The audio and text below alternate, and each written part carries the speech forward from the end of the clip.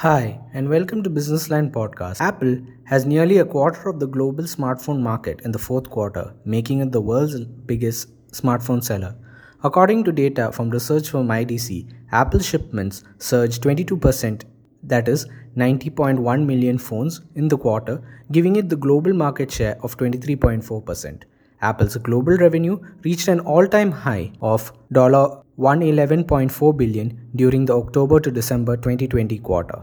During Apple's Q1 2021 earnings call, Apple CEO Tim Cook had this to say about India's share in its business. If you take India for example, we've doubled our business last quarter compared to a year ago, but the absolute level of business there is still low relative to the size of opportunity. And he added, we have a number of things in the area. We have put the online store there for example, and the last quarter, first full quarter of the online store, and that has gotten a great reaction to it and has helped us achieve the results that we got to last. Smartphone shipments witnessed significant growth in India during the festive quarter. Thank you, and until next time, this is Siddharth signing off.